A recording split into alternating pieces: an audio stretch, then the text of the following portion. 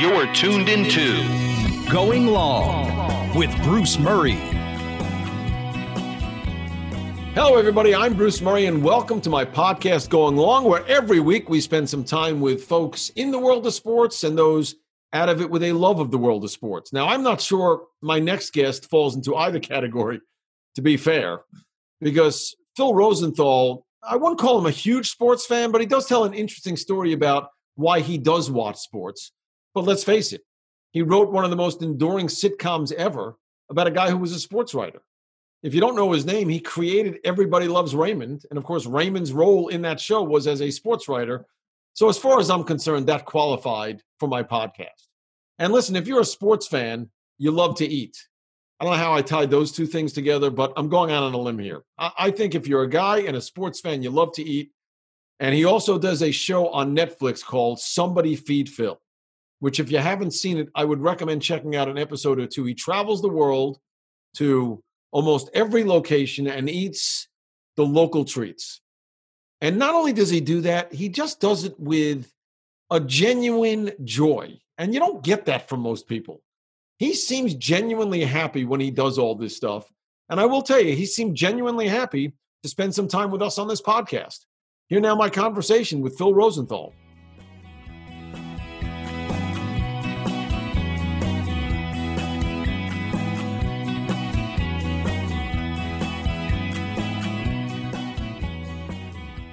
Phil, I'm so excited to have you on the podcast, but I will admit to you, it's under false pretenses. Because when they said you were available, I said, I got to have him on. I loved Everybody Loves Raymond. I love his show on Netflix. But this is a podcast that is either talking to athletes themselves or folks that have a love for the world of sports. And I said, I don't have any idea if Phil loves sports. So you're here under false pretenses, but I'll ask you, is there a love of sports that we can talk about? If not, I'll fake it and we'll talk about writing a character who covered sports. I might be novel for your show because I'm somebody who doesn't care about sports in general. In fact, I was the kid who was knocked down in the hall by the football players in high school. And when Everybody Loves Raymond went up against Monday Night Football in 1997. Yeah. In about 3 months, we were beating the ratings for Monday Night Football. And that was my revenge. Now, I like sports when the stakes are very high because I love the theater, right? And movies. And when the stakes are high, then the drama is more compelling. And so when it's the Super Bowl, when it's the World Series, when it's the Olympics, when there's a backstory to it, when there's a great human interest story behind it, then I am into sports. Now, I will say that during COVID, I have enjoyed watching the teams, especially because I'm in LA. We had a very good year, right? Yeah. All around. And so that's fun. And my son is into sports and he even bets in his fantasy leagues. And I enjoy watching with him and bonding with him. So my answer to you is yes, sometimes.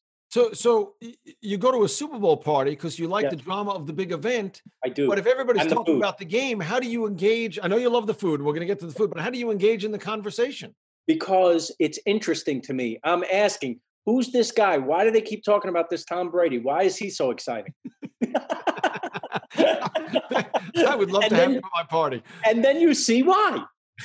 So you go and then I cheer like everybody else. And I'm like, because you're watching super people. You're watching superheroes do their thing. And you know, I watched this Super Bowl and I go, oh my God, Matone's, I feel so bad for this guy. He couldn't even, how do you throw when you're almost parallel to the ground? Look how amazing this poor guy. If only the offense was helping him a little bit or the defense wasn't so horrifyingly good, he might have a chance. So I can talk a little bit about it because I'm seeing him a person. I have eyes and I see what's happening and I understand at least enough about the rules of the game to know when it's and look, a great catch is a great catch. A great throw is a great throw. A guy who runs really fast is a guy who runs really fast. It's universal.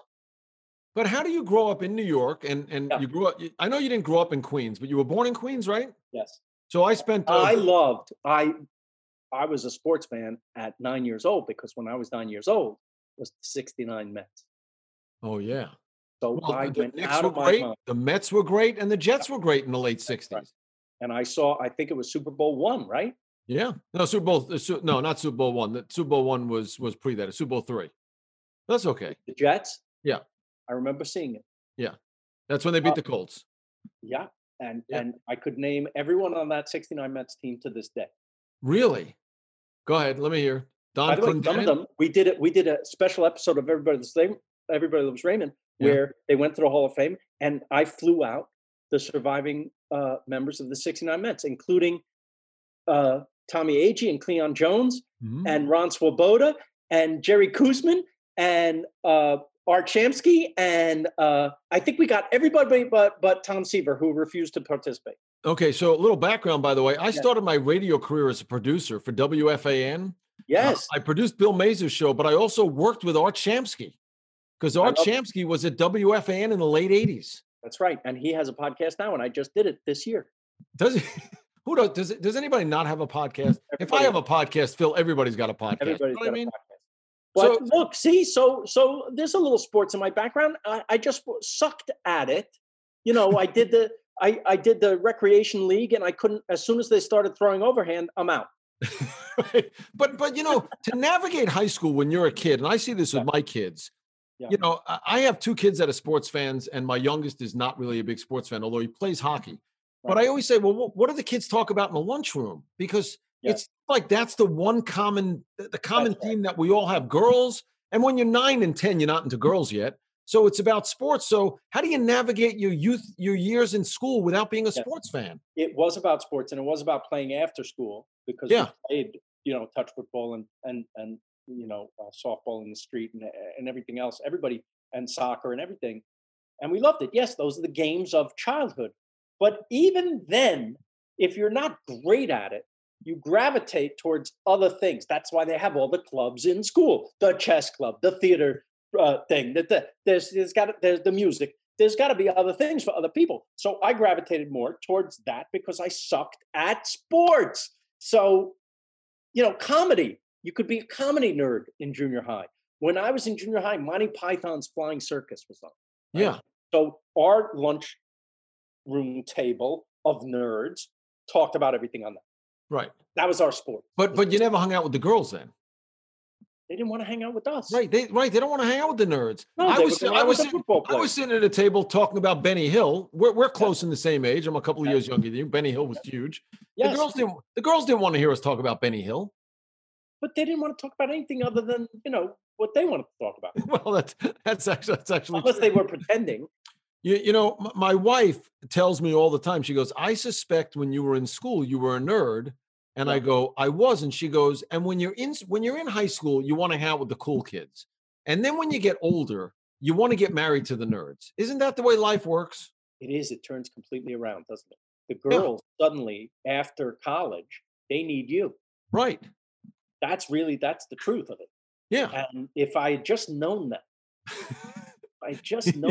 right? I was alone so much, and I was such a schlep and such a little nebbishy nothing.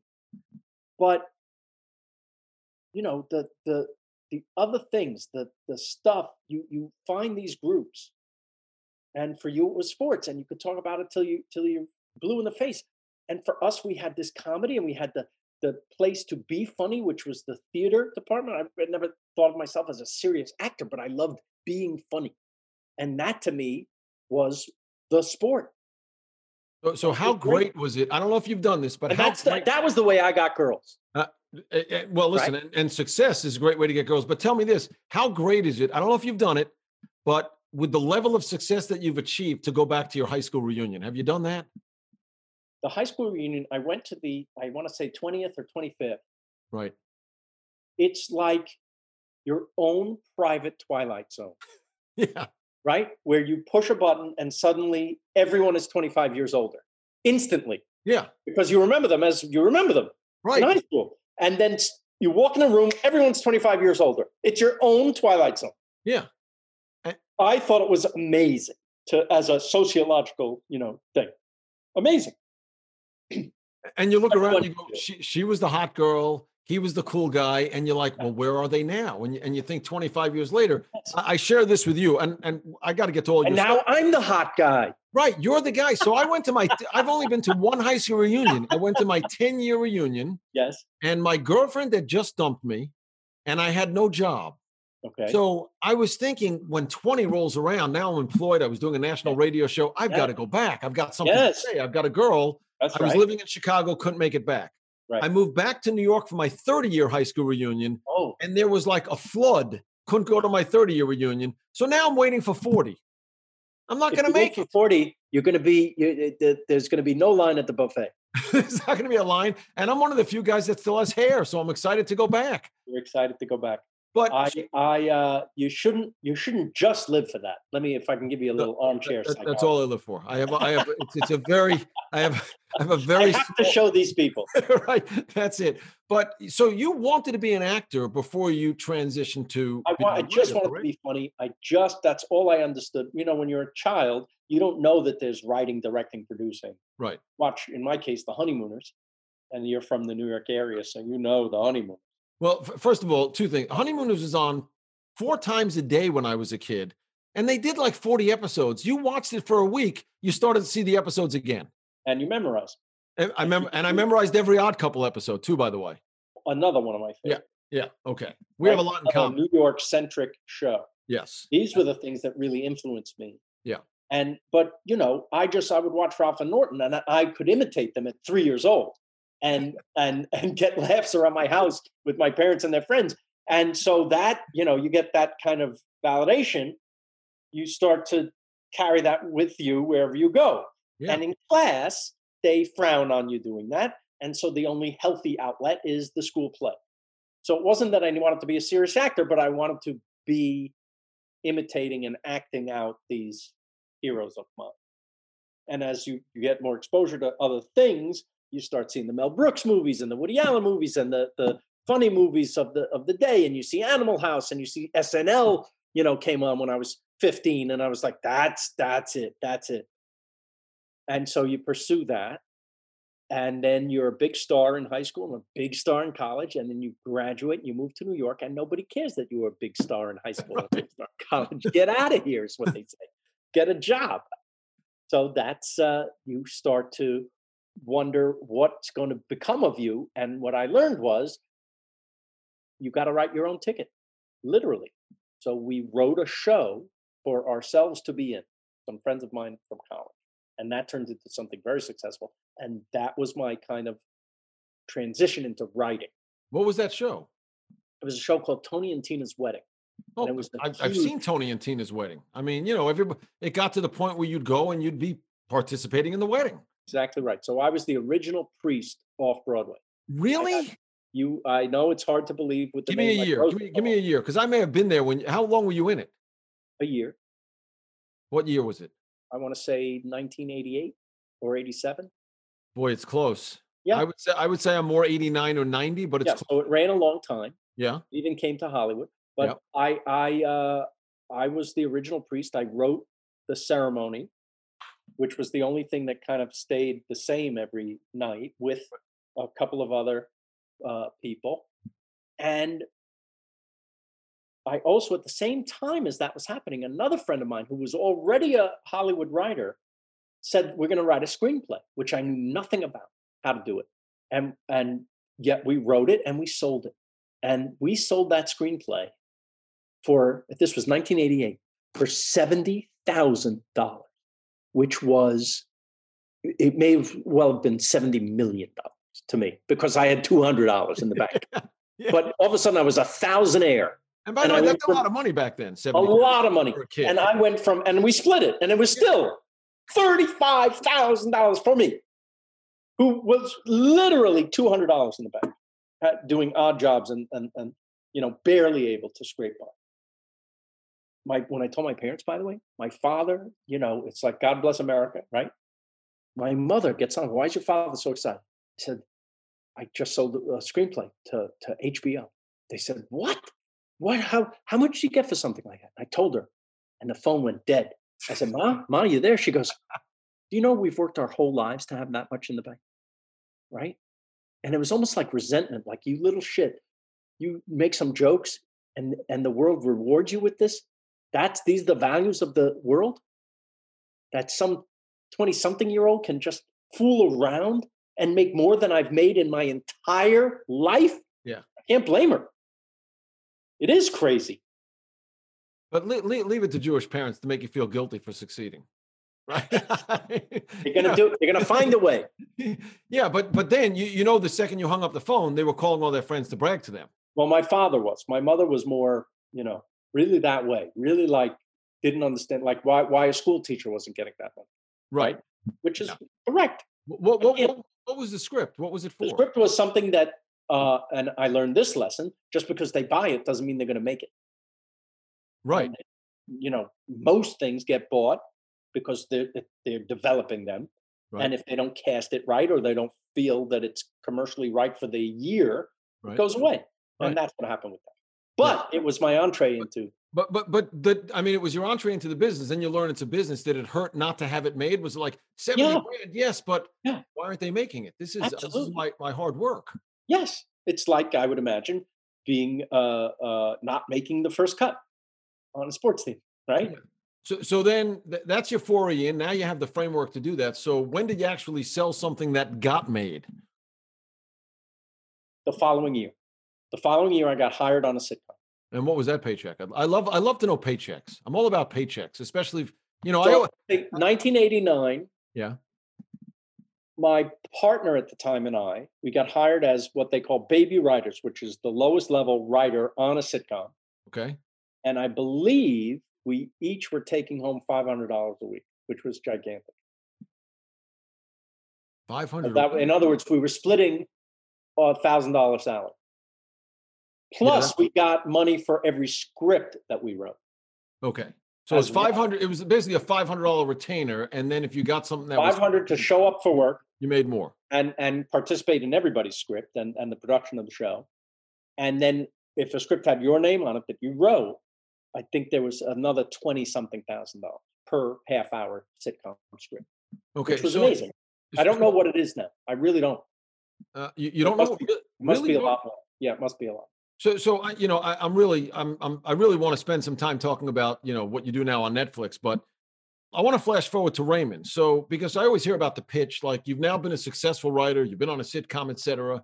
So how do you come up with the concept and that, then your career explodes? So the way Hollywood works is, in the sitcom world anyway, the studio and the network, they look for comedians, funny people to do a sitcom for, or a great actor. Right.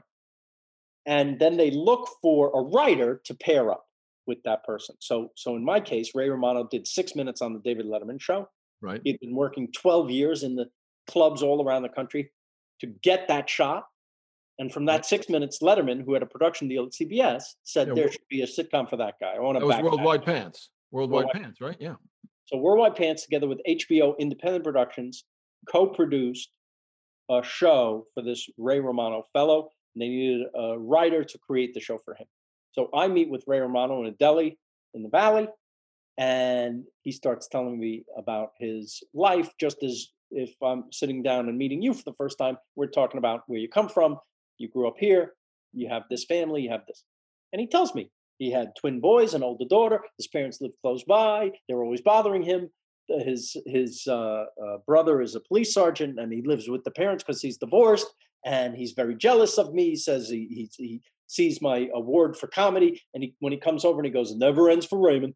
Everybody loves Raymond," right? And I said, well, it doesn't seem like there's anything there we can use. No, I thought right away, that's as good a premise for a show as any, even though it's very low concept. Yeah. Right. It's not like a high concept is we're Martians and we come to Earth and we have to hide so nobody knows we're Martians, right? So this is a low concept. This is a guy who lives across the street from his parents with his family. Nobody's jumping up and down at CBS going, "Oh, what a sexy idea. We have to have that show." Right. And it's driven by getting the right characters and making sure it all fit. And I want to but by the way, I think it's funny. So basically you're telling me, born out of 6 minutes of stand-up comedy, Yes. This guy gets a show. Now, I get a chance to visit with Ray Romano every summer. I'm always out in Lake Tahoe for the celebrity golf event that he participates Oh, in. so you know And he him. always comes over to the radio show.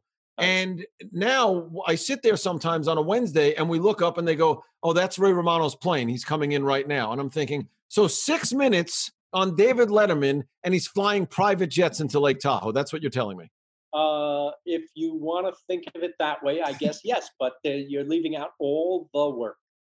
Yes, I skipped. I did Yes. skip to the end, Yes. and the work that goes into it because I kind of remember seeing interviews with some others on the show. So they hire a comedian that they build a show around. Seinfeld's very similar, obviously. Yes. And the reality is, everybody that gets hired is an actor or an actress. Right. The one guy that can't really act is That's the right. star of the show. And you're taking a big chance. Yeah. What if he can't do it? But let me tell you something. And Yeah. I love Seinfeld and I love Jerry Seinfeld. Yeah. But I think he'd be the first to tell you he's not an actor and he never got to be an actor. I agree. You see him in the scenes. He's literally laughing in the show. Yes, I agree. Not He's acting. putting his hand over his mouth, like sometimes I trying would, to I avoid would chuckling. say, and I think he would say, Ray is a much better actor. I not only is Ray a much better actor, but I remember when Ray actually became an actor after Ray Romano, and That's I right. saw him out in Lake Tahoe, and I said, I was almost confused by the whole thing. He went on, what was it, Parenthood? Was it Parenthood that he played Parenthood, and he was Colonel? in the Sick, the movie with the girls in a coma with Oh Camille yeah. and Johnny, the Big The Sick, Big Sick. and then he's My in wife's in the background, by the way, feeding me lines. I don't know if you heard her. She goes, Nice. "The Big Sick." I said, "Oh yeah, the Big Sick, right?" maybe she should have a show. She probably should have a show. And then and now he does Get Shorty. Get ready, and he's in the Scorsese movie, Right. with De Niro and Pacino. And so I said to him, I said, I don't understand. You're a comic, but you're an actor. And he goes, I don't really understand either, but he really did dedicate his life to becoming a better actor. And he's Yes, gotten yes. really good at it. Yes, and you know what he says? If I was better at golf, I would give it all up. Right. Yeah. There's no worry about him ever giving it all up because he's never getting better at golf. But did you see that evolution? Like when you were part of that show? Yes. And by the way, Yes. you write that show, you pitch it, and like you said, it's very low. It's Yes. more about the characters than it is Yes. about the concept. It's about the execution. Yeah. So tell me about it from the beginning. Was it a success at the beginning? Because I don't really remember it at the beginning. So they liked, to their credit, CBS liked the show. They thought it was funny. But we got a terrible time slot, which in a way was a blessing because no one expected you to perform in that time slot. They hadn't had a hit in this particular time slot since Gomer Pyle. What was the time slot? Gomer Pyle, man. I want to say it was 8:30 on Fridays after a show called Dave's World. Oh yeah, Fridays. Forget it. It's Forget it. where shows go to die. Or are stillborn. Yeah. Right? Right, exactly. But we got very good reviews. And the 3 people that watched, they came back every week and they could see that. Right? Yeah. I was not one of them. Something was crapping out on their huge Monday night lineup when something was doing badly. The president of CBS, in the middle of our first season, called me in his office and said, we're going to give you a chance. We're going to give you 6 Mondays after, a show that's doing well. Right. But if you don't perform there, I can't help you anymore. It's like you made it to the World Series, but you could be sent home at any time, right? Right. And the first Monday that we were there, our ratings doubled from Friday. Wow. Now, you would think that's great. Ray and I both had this head. Oh, no. Next week, we can only go down from here, so we're screwed. The next week, our ratings went up from there. And that's when we knew we were okay. Wow.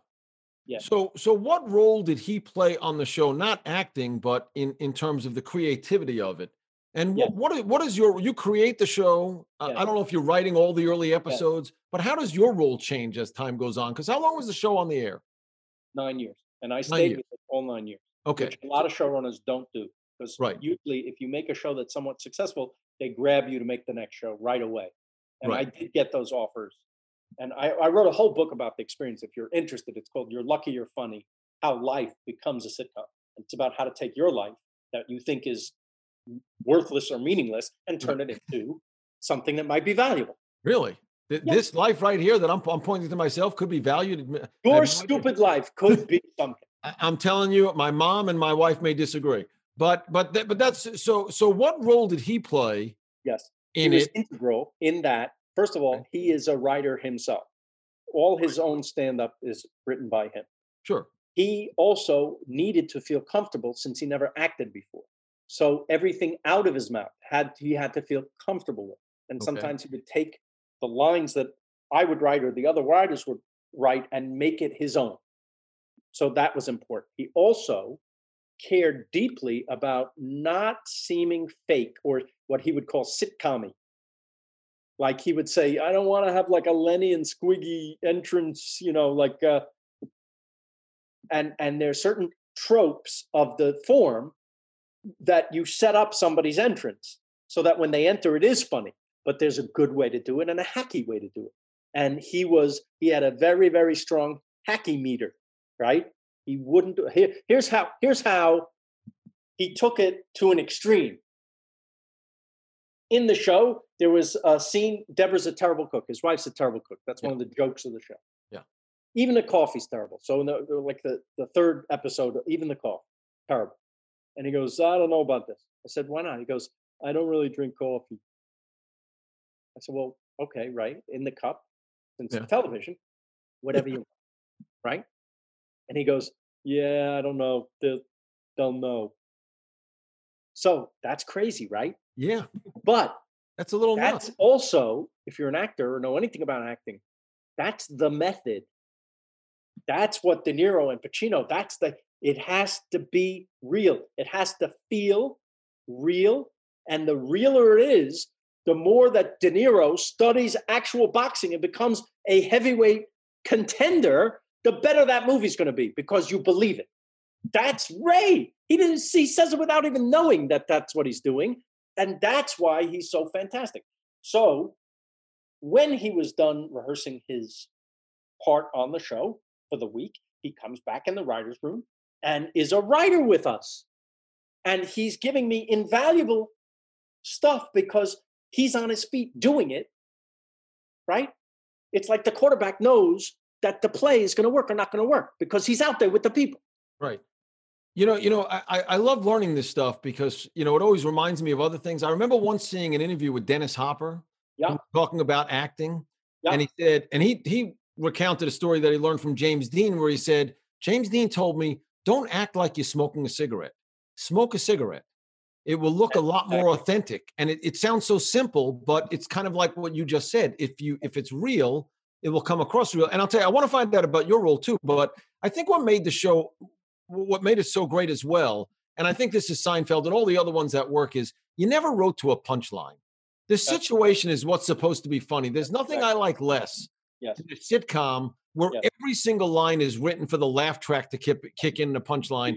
And look, they sell, but I don't like them. It feels like a sitcom instead of life. Yeah. The best compliment we ever got on the show was that it was relatable and that people said, it sounds like you were listening outside my house list. Right? Exactly. That's what we were going for. And it turns out that relatable is actually more important than what we think of as funny. Now, funny is, yes, job one, but it's funnier when it's relatable. I agree. And now tell me, how does your role change? So you create it, you have to write. And I also think it's amazing the level of creativity required to keep a show moving forward without, by the way, jumping the shark. I talked to George Wendt about this on another podcast. On Cheers, never jump the shark. We all know Happy Days, jump the shark. Literally. Yours never did. How do you keep that creativity? And how did your role evolve? I got better at running the show is how it evolved because I'd never run a show before. And show running means every single creative decision from the costumes to the hair to where they stand in the blocking of the scene to the writing of every word of the show has to be filtered through one guy who's driving the car. But this is your vision. Yes. It's all your vision. It is my vision, but I share a lot of responsibility with not only Ray, who I want to make happy. so that he is comfortable, so that we have a good show, but all the other writers. And the way we ran the show so it wouldn't become hacky and jumping the shark was, I learned this from Carl Reiner, who did the Dick Van Dyke Show. Yeah. The way he ran that show was he would say to the writers, what happened at your house this week? So if you work for me, your job was to go home, get in a fight with your wife, and come back in and tell me about it. And 90% of what you saw on that show happened to me or to Ray or to one of the other writers in real life. Oh. And then we expanded on it from there. And sometimes it was the tiniest thing that, because of the baggage of the marriage and the relationship, just like you're nodding, you know what this is, becomes a giant thing. I know all about it. So we even did a show in year 7 called Baggage, which was Ray left, they come back from vacation, they leave a suitcase on the steps, and neither of them touch it to move it. It's going to be you who moves it, not me. Oh And boy, we have this Mexican standoff. Wait, you sure this was The written? name of the show is literally Baggage. But it does sound like you've walked into my house and Yes. and seen certain things. The plate in the sink, Exactly. or I'm not something gonna that's clean sitting on the counter. it. I always clean it. I always move the suitcase. Yeah. Why don't you fucking move the suitcase today? Right? That's So that's marriage in a way, right? It becomes not this person that I love and dedicated myself to for the rest of my life, but the person I'm at war with because there's no one else to be at war with. right. So were you writing a lot of the episodes early? Yeah. And is it hard to step away and have somebody else write it when you No, probably have your always instinct? there. What's that? Because I'm always there. In other words, it's somewhat communal. Yeah. There has to be one guy driving the car, but it's communal. So in other words, we sit around. We start every morning with, we come in, we have breakfast, and we talk and we talk and we talk and we talk. Usually, an effort to avoid working. Yeah. So we're just bullshitting about. But it turns out, what are we talking about? Our kids bother us. Our wife bothers us. Our parents bother us. And usually, it's these geniuses and me, also the genius. Well, usually about lunchtime, we go, hey, wait a minute. That fight, that could be a thing. That could be a show. Now, if it happened to you, you're going to write that show. That's how I think I could do this. I wish I was around. I'd be on your staff. So you just have to learn about, like, you could take a class tomorrow and learn about the structure of a sitcom. That's important. You just don't sit down and write a story and expect it to be a sitcom. You have to understand that every scene has a beginning, middle, end. It builds to an act break in the middle. Like a classic act break moment is, we're getting married. All the action of the first act has risen to this moment, culminating in we're getting married, and all the action of the second half of the show is coming from that moment. It's like a tent pole, right? So you have your premise, what is this show about? You have your act break, and you have your conclusion. Literally, beginning, middle, end.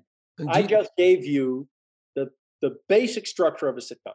Do you teach sitcom writing? I mean, like, I'm not talking about professionally, but have you ever done? I have spoken at different universities and done seminars and classes, but I'm not a full-time teacher. No, I'm going to wait until I'm 80. So real quick, because I want to get to the eating show. Why does the show end? And was it challenging to keep it fresh? Yes. Why did the show end? It does get challenging. I would say it starts to get challenging. In other words, the first year is really hard because you're defining what the show is and you're finding what the show is. You don't know. And again, I could use a sports analogy. You don't know what plays work best with this team. Right. Right. Keep using the sports analogies because that's the whole point of the podcast. Go ahead. I'm trying to keep it relatable to your listeners. Right. Exactly. So you that's a hard part, right? Forming the team, making the team, and then maybe if you're gonna win the championship, you got to have good plays and they have to be executed perfectly. Yeah. So that's just like a sitcom, and you do it, and then now your second championship season, not only do you have to do it again, but you have to do things that they haven't seen before. Otherwise, they know all your plays, right?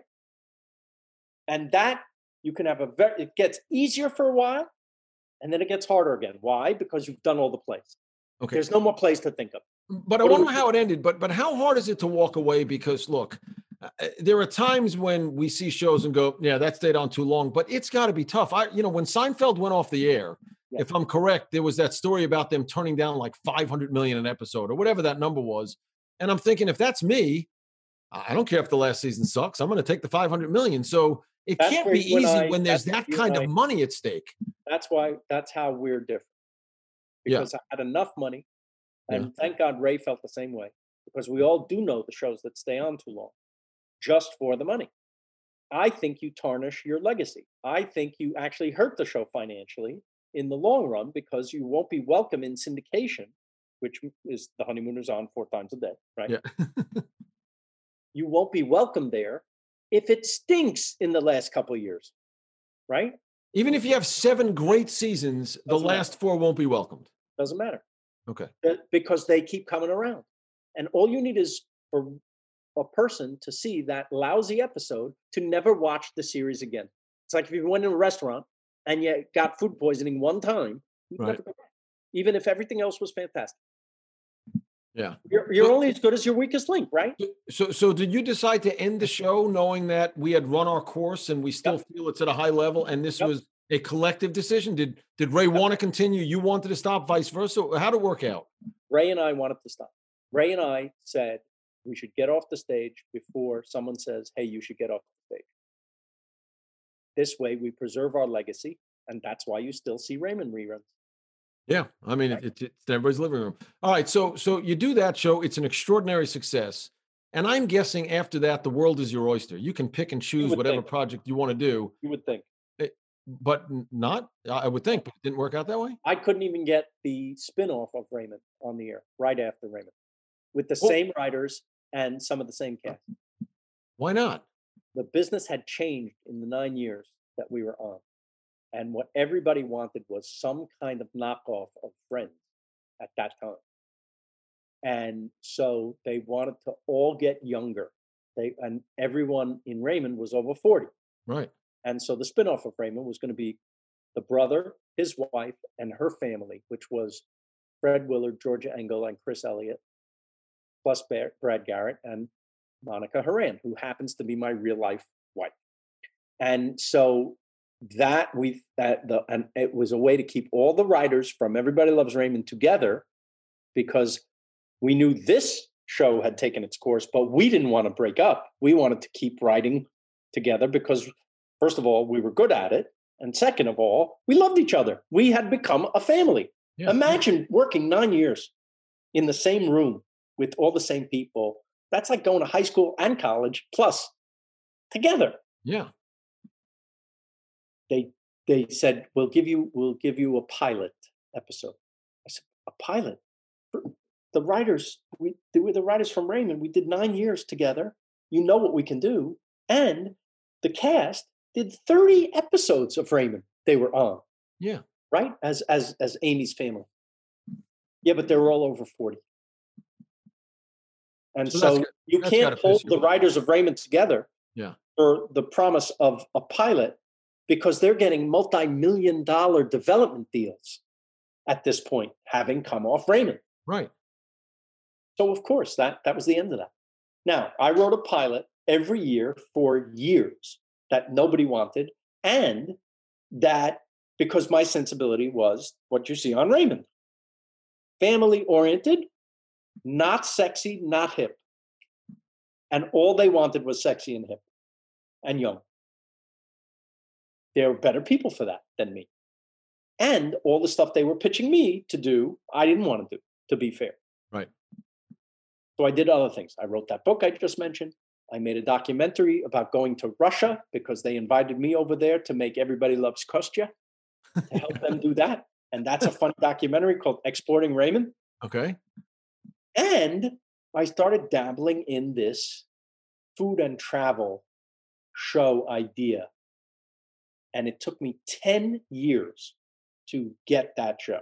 Okay, so let's talk about that. Somebody Feed Phil, which I've watched with my wife, and it's funny because there are certain episodes we watch. Israel, New Orleans. I went to Tulane, so you're down in New Orleans, and I'm like, how could he not go to Dom Elise's? What? And by the way, Dookie Chase, I'm sure you saw since you've done the episode, she's passed away. She was so great. Yeah. So I maintain that her fried chicken is the best fried chicken. well, before we even get to some of the specifics of it, the other thing I'm wondering is I'm watching you eat all this exotic foods and I'm thinking, do you have to like everything? Because there's things like I can't eat cilantro. You put cilantro in anything, that's it, it's over. There's nothing that's put on a plate that you don't pick up and go, oh, this is the best thing I've ever eaten in my entire life. I don't get it. Because I'm not showing you the stuff I don't like. Okay, that's what I wanted to know. So what don't you like? Because I don't like black licorice, and not everything is fantastic. And if it's not fantastic, why would I put it in the show when I'm trying to get you to travel to this place? I don't need to be negative. Once in a while, you'll see something that's so disgusting. My brother, who's the producer, thinks it's hilarious that I almost died. And so that'll be in the show. But other than that, like I traveled to Bangkok, and this master chef has worked for 50 years perfecting this thing. Here you go, Phil. It's all right. That you don't want to see that. Why would you see that? Why would I put that in the show? That's not a show. That would be funny. Maybe I'm not acting. I'm not acting. I really do think the stuff I'm showing you is delicious. It is delicious. Yeah. But I'm making a choice in editing as to what parts of the trip to show you. Yeah. I do think, by the way, and you know, I've traveled a lot with my wife. We've been to Japan and eaten the foods there, but I love it. I think people don't understand how good the food is in Israel and how diverse the food is in Israel. And I'm telling you, we watched that episode and it brings back all the memories for us. And I don't know if it felt different for you going over there because, you know, we all want to go to the homeland at some point, but you know, how that felt. But Israel's extraordinary when it comes to food. I would say this. It is the hot cuisine of the world at the moment. Yeah. Like you can go almost to any country and there you're going to find a falafel or a shawarma or something Israeli influence, because you know that Israeli cuisine is the amalgam of all the foods around it, just almost like perfected and you know, improved upon, right? I love it so much, and I eat Israeli food in Los Angeles at least once a week. Fantastic. But I'm thinking about the show, and I remember there was a South Park episode where there's the person working at Netflix that picks up the phone and goes, "Yeah, you're green lighted. You're green lighted." You know, they need so much content. Like you talk about the difficulty of getting on TV. They're like, "We'll put anything on TV." I think it was that way at first, but it's not anymore. But because, you know, there's a lot of people out there doing this. You know, now I see Stanley Tucci doing it on CNN, you know, traveling and eating. Yeah, I got a message for Stanley. Yeah. Stay out of my lane. Get out of my, I've been to Italy. I've done that. But like, what's your pitch when you're doing this? Because, you know, food shows have been around. You're going to give it a different perspective. What's the idea behind it? I want to motivate you to travel. I think there's no more mind expanding thing in life that we can do. So it's travel, not food. Well, I'm using food and my stupid sense of humor, whatever that is, to get you in. Because I think the world would be better if we all could experience a little bit of other people's experiences. Maybe we wouldn't be in the shape we're in here if we all were a little less provincial and a little more accepting of the world, right? Yeah. And so I love food. You see that I love food. It's a wonderful reason to get you off the couch and out the door. So why not use that to make the larger statement? How are you so thin, by the way? I don't finish anything you see me eat. Which I saw you say in some of the episodes. I get that, but you're still sitting down with plates and plates of food, for God's sakes. Yes, you're also seeing a week's worth of filming condensed into less than an hour. So you're not eating. When you see a scene outside of the show, when you see a scene, that's probably all I ate that day. You know how they make a dog food commercial? They don't feed the dog until the commercial. Yeah. I'm the dog. Make sure that dog will be hungry. That's right. And do you pursue the things like who comes up with the place that you're going to visit? Is it driven by historic, like the history? Dookie Chase, obviously, great history in New Orleans. But do you choose what you're excited about, or do you have to like kind of bring the history of the place into it? I do get to approve everything, and I do my own research, as you could do. If you were planning a trip anywhere, you would Google best restaurants Tel Aviv, right? Yeah. And make some reservations. But then I have something that you might not have, which is a production company in New York that used to be Anthony Bourdain's production company called 0.0. And they have boots on the ground because of his show was 12 years. So they have people in every location on the earth that can tell us the up to the minute stuff. And what I'm interested in is not just the best, whatever they make there, but what is culturally fascinating? What is a great charitable thing that is innovative and great and would be inspiring to people? What is the best architecture that we have to see because a city is defined by how it looks? What is the architecture of the place? It's no small thing. All these things we're factoring in.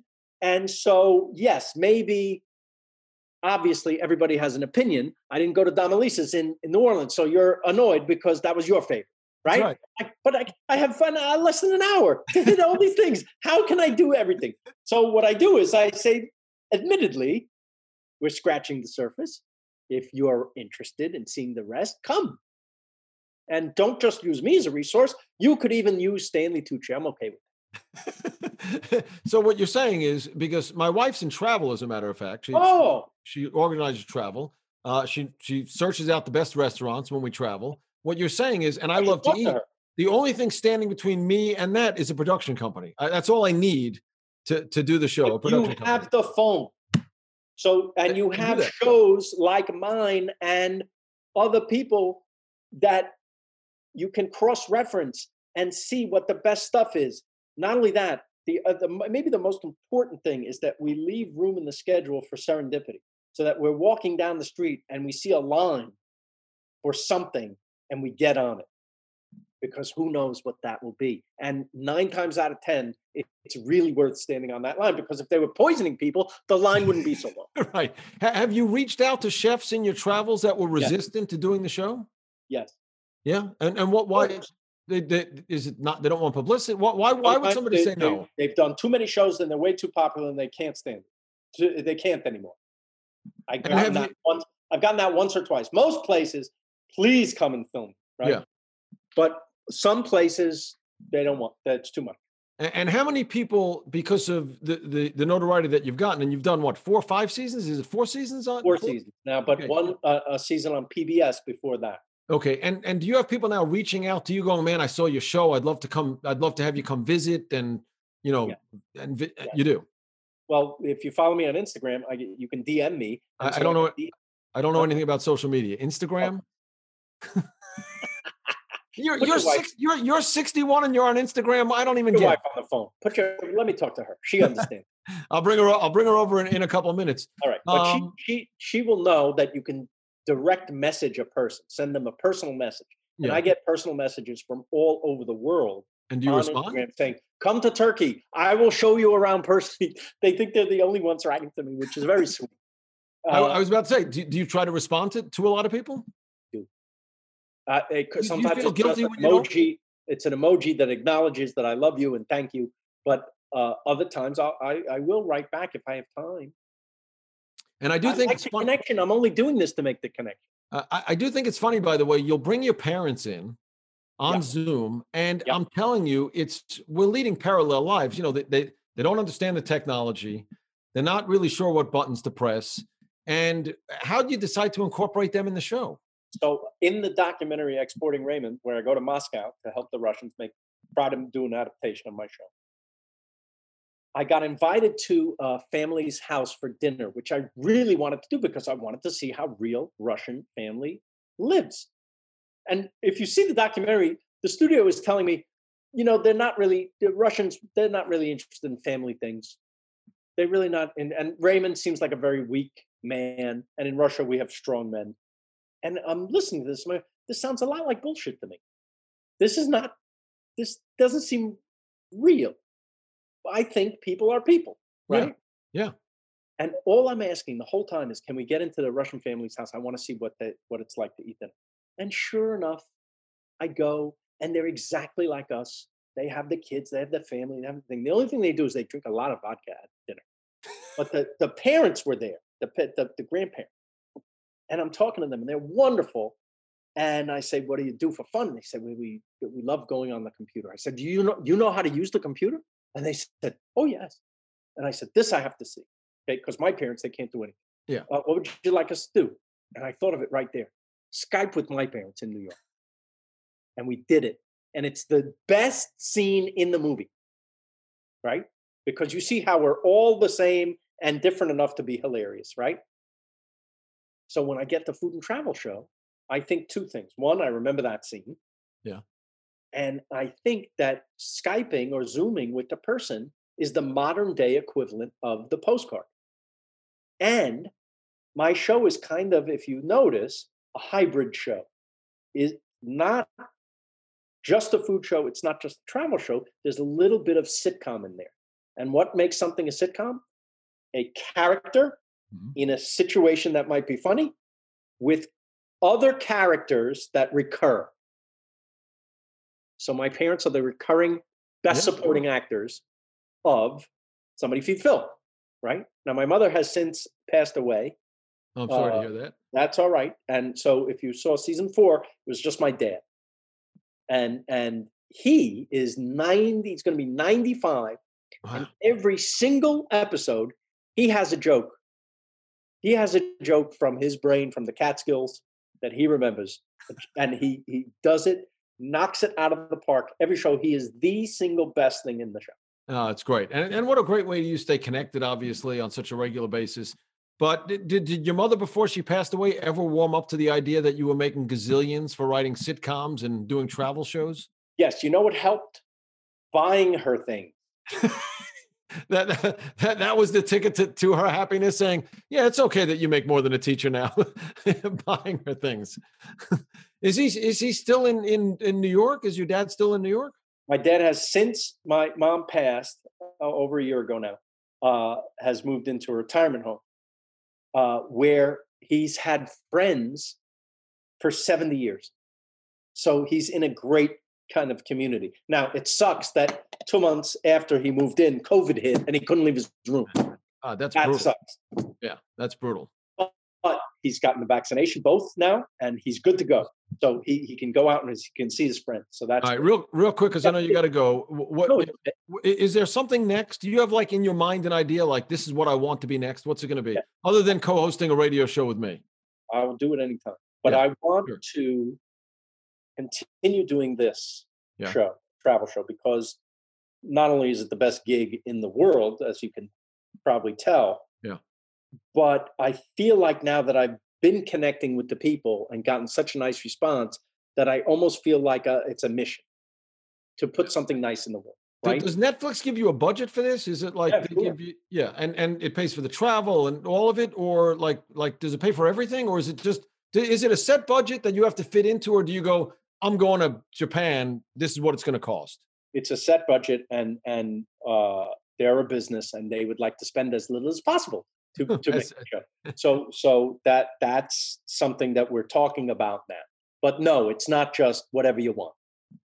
Well, I will tell you, in saying goodbye, that it's always great to talk to somebody that is still excited about what they're doing, and you are. I love it. I love it. And I have sitcom ideas, and I'm working on those as well. And I'm happy to, have 2 lives where half the year I do the travel and half the year I help with sitcoms. That would be wonderful. So you never the luckiest guy you're ever going to talk to. You never want to slow down? Like, how many people say, well, what does he have to work for? He's got all the money in the world, but people work. And sometimes it's to satisfy your ego. Like, I have to feel important. Other times it's, so what is it? Why do you, like, have you ever thought about saying, you know what, I'm just going to play golf? They said that to me right after Raymond. When I was done with Raymond, I was 45 years old. Yeah. What should I do? Lay in bed the rest of my life? I want, it's what I do. Like, it's a reason to live, right? To do what we do. I love what I do. Yeah. So I want to keep doing it. I don't want to have nothing to do. First of all, it's lonely to have nothing to do. Yeah. And I'm not that, some people, that one guy said to me, if I was you, I would go sit on a mountain the rest of my life. I said, you probably would. I wouldn't. Right. So you'll do this as long as the legs work. Yeah. And thank God the legs. And the mouth, by the way. You ever take a hike somewhere where in recent years, where you got up to the top of the thing and you're like, thank God my legs still work? Yeah. Oh, yeah. Right? Yeah. I've been told. I've been told to take a hike somewhere, but that's another story. Listen, I got to let you go because I know you have other things on your plate. I'm so glad we could spend some time together. The show is great. I'm watching. Bruce, next time I'm in New York, we're going to eat, yes? Listen, I'm right near Westchester. Yes. I have a lot of friends that are from Rockland. You're near my favorite restaurant in America. Which is what? Blue Hill at Stone Barns. Oh, well, you got 6 hours. You can go there, sit at the bar and, eat the Tasting you don't dinner. have to spend 6 hours. You can do Let's it. And by the way, you know who makes the best pizza in Connecticut? I do. I do. Pizza oven in my backyard, right here. I have a pizza oven in the kitchen. Yeah. You want to come over? Yeah. Then we can go on the show. Hey, listen, Phil, thanks. Really appreciate it. As always, hope you enjoyed the conversation as we spent that time with Phil Rosenthal, the creator of Everybody Loves Raymond, and of course, now the host of Somebody Feed Phil. You can check out my podcast every week on the SiriusXM app or wherever you get your podcasts. We drop a new episode every Thursday. I hope you'll join me next week.